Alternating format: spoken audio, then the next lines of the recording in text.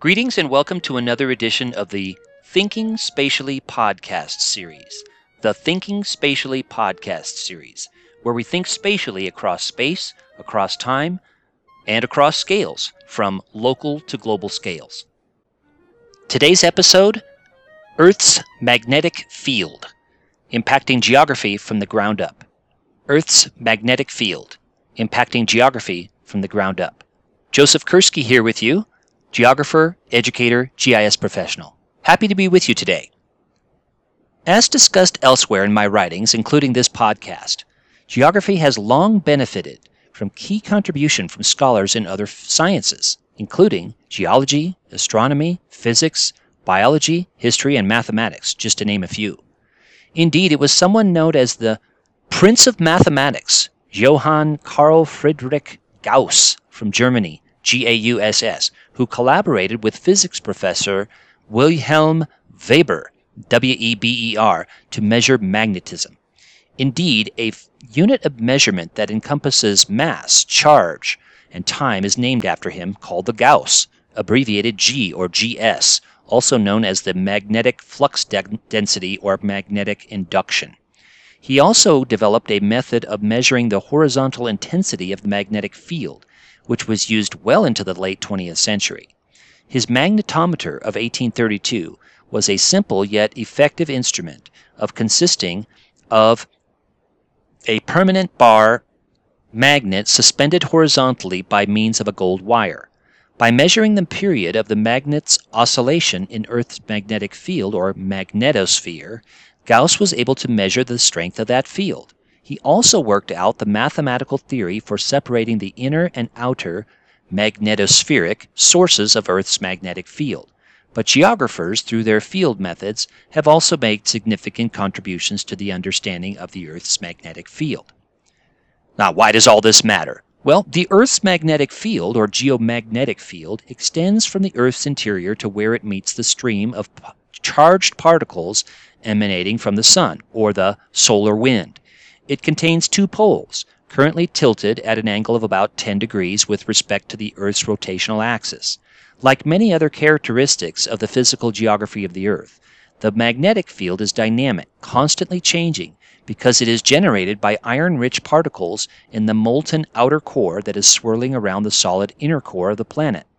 Convection currents due to heat escaping from the Earth's core generates electric currents and is affected by the rotation of the Earth.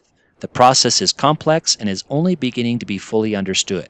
Small fluctuations have even been theorized to be caused by the Earth's ocean currents. Animals and birds may be influenced by and use the Earth's magnetic field. Not only does the field constantly change, but it has increased and decreased in intensity numerous times over Earth's history. Currently, it is decreasing, with a decay of about 10% over the last 150 years. In addition, every few 100,000 years, the field reverses and the magnetic poles switch places, with the south moving to the north and vice versa.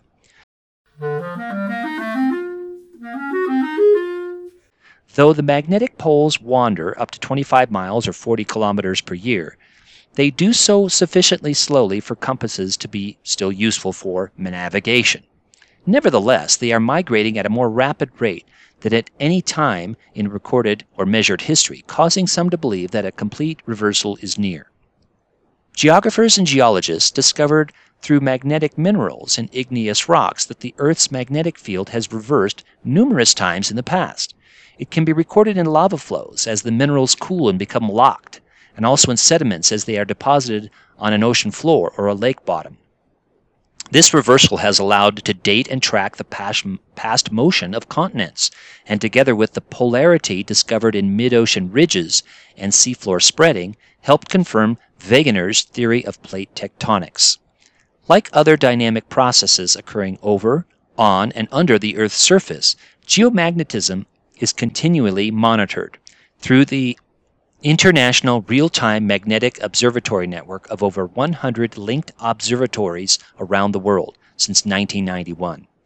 The magnetosphere, the region above the ionosphere of the Earth, extends tens of thousands of kilometers into space. In fact, 10 Earth radii toward the Sun and 200 Earth radii away from the Sun.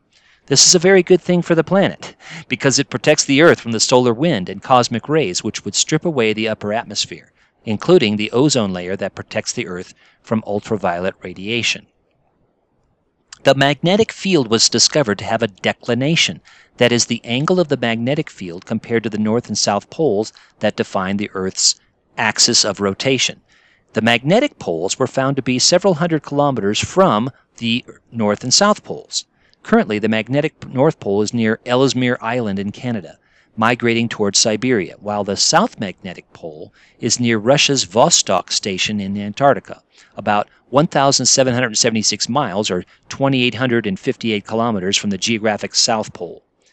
The magnetic field was also discovered to have an inclination, the angle off of the horizon, which is downward in the northern hemisphere until it is straight down at the North Magnetic Pole, and upward in the southern hemisphere until it is straight up at the South Magnetic Pole.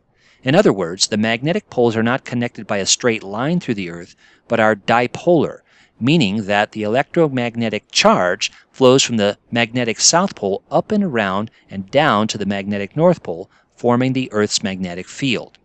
Viewed in its entirety, the Earth's magnetic system has been likened to a gigantic magnet with two poles with an axis tilted 11.3 degrees away from the Earth's axis of rotation. In 1600, William Gilbert published On the Magnet in London, where his explanation of the compass was that the Earth was a giant magnet.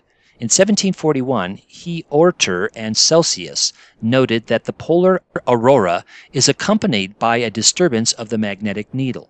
By 1777, de Coulomb, Coulomb in Paris, had built a sensitive magnetometer, showing that the magnetic and electric attraction decrease as the inverse square of the distance. In 1820, Hans Christian Ørsted discovered electromagnetism, and André Marie Ampère, Ampere, deduced that magnetism is the force between electric currents. In 1851, Schwabe, Schwabe, discovered the 11-year sunspot cycle, and by 1892, Hale confirmed the connection between solar flares and magnetic storms. During the late 1950s, the Explorer and Pioneer satellites were observing the radiation belts. Magnetometers have been on board many spacecraft launched toward the outer reaches of the solar system, including one aboard Galileo, which has been orbiting Jupiter since 1995. But despite these centuries of research, the effect of the magnetic field is only beginning to be understood by geographers and other scientists. One of the primary impacts that magnetism had on geography was an aid to navigation, which led to enormous expansion in navigation, exploration, and trade, and subsequently on land use and urbanization. As early as 100 BCE, the Chinese discovered that a strip of magnetic metal in China tended to point toward the north, tending and leading to the development of the compass. It has been known since the 1700s that magnetism and electricity have similar features, including positive and negative charges, and today the use of electromagnetism is fundamental to modern life. It is behind everything from computer disk drives, computer screens, construction cranes, cell phones, sound speakers, microwave ovens, vehicle sensors, electric motors of every size and shape, MRI imaging in health, high-speed trains, down to the common strip on a credit card and the household doorbell. These inventions have greatly impacted the cultural and physical geography of the planet, from land use practices to transportation lines, reducing times and distances between places, and increasing trade and changing the sense of place. Disruptions in the magnetic field impact modern life. When charged particles do find their way into the magnetosphere, magnetic storms occur, which can damage satellites and disrupt satellite communications. Finally, discoveries about magnetism, because many involve geographers working with astronomers, physicists, and mathematicians, more firmly cemented the notion that geography belonged in the higher education academy as a recognized discipline. Hooray! Now, I'm sure that everyone has seen a UTM grid and the magnetic north declination, for example, on a U.S. Geological Survey topographic map sheet. Take a look at that if you haven't seen one. Magnetic north matters. It impacts everything that I described in this podcast and much more that we could chat about. But I hope this has been a good introduction to Earth's magnetic field impacting geography from the ground up. Thanks for being with me.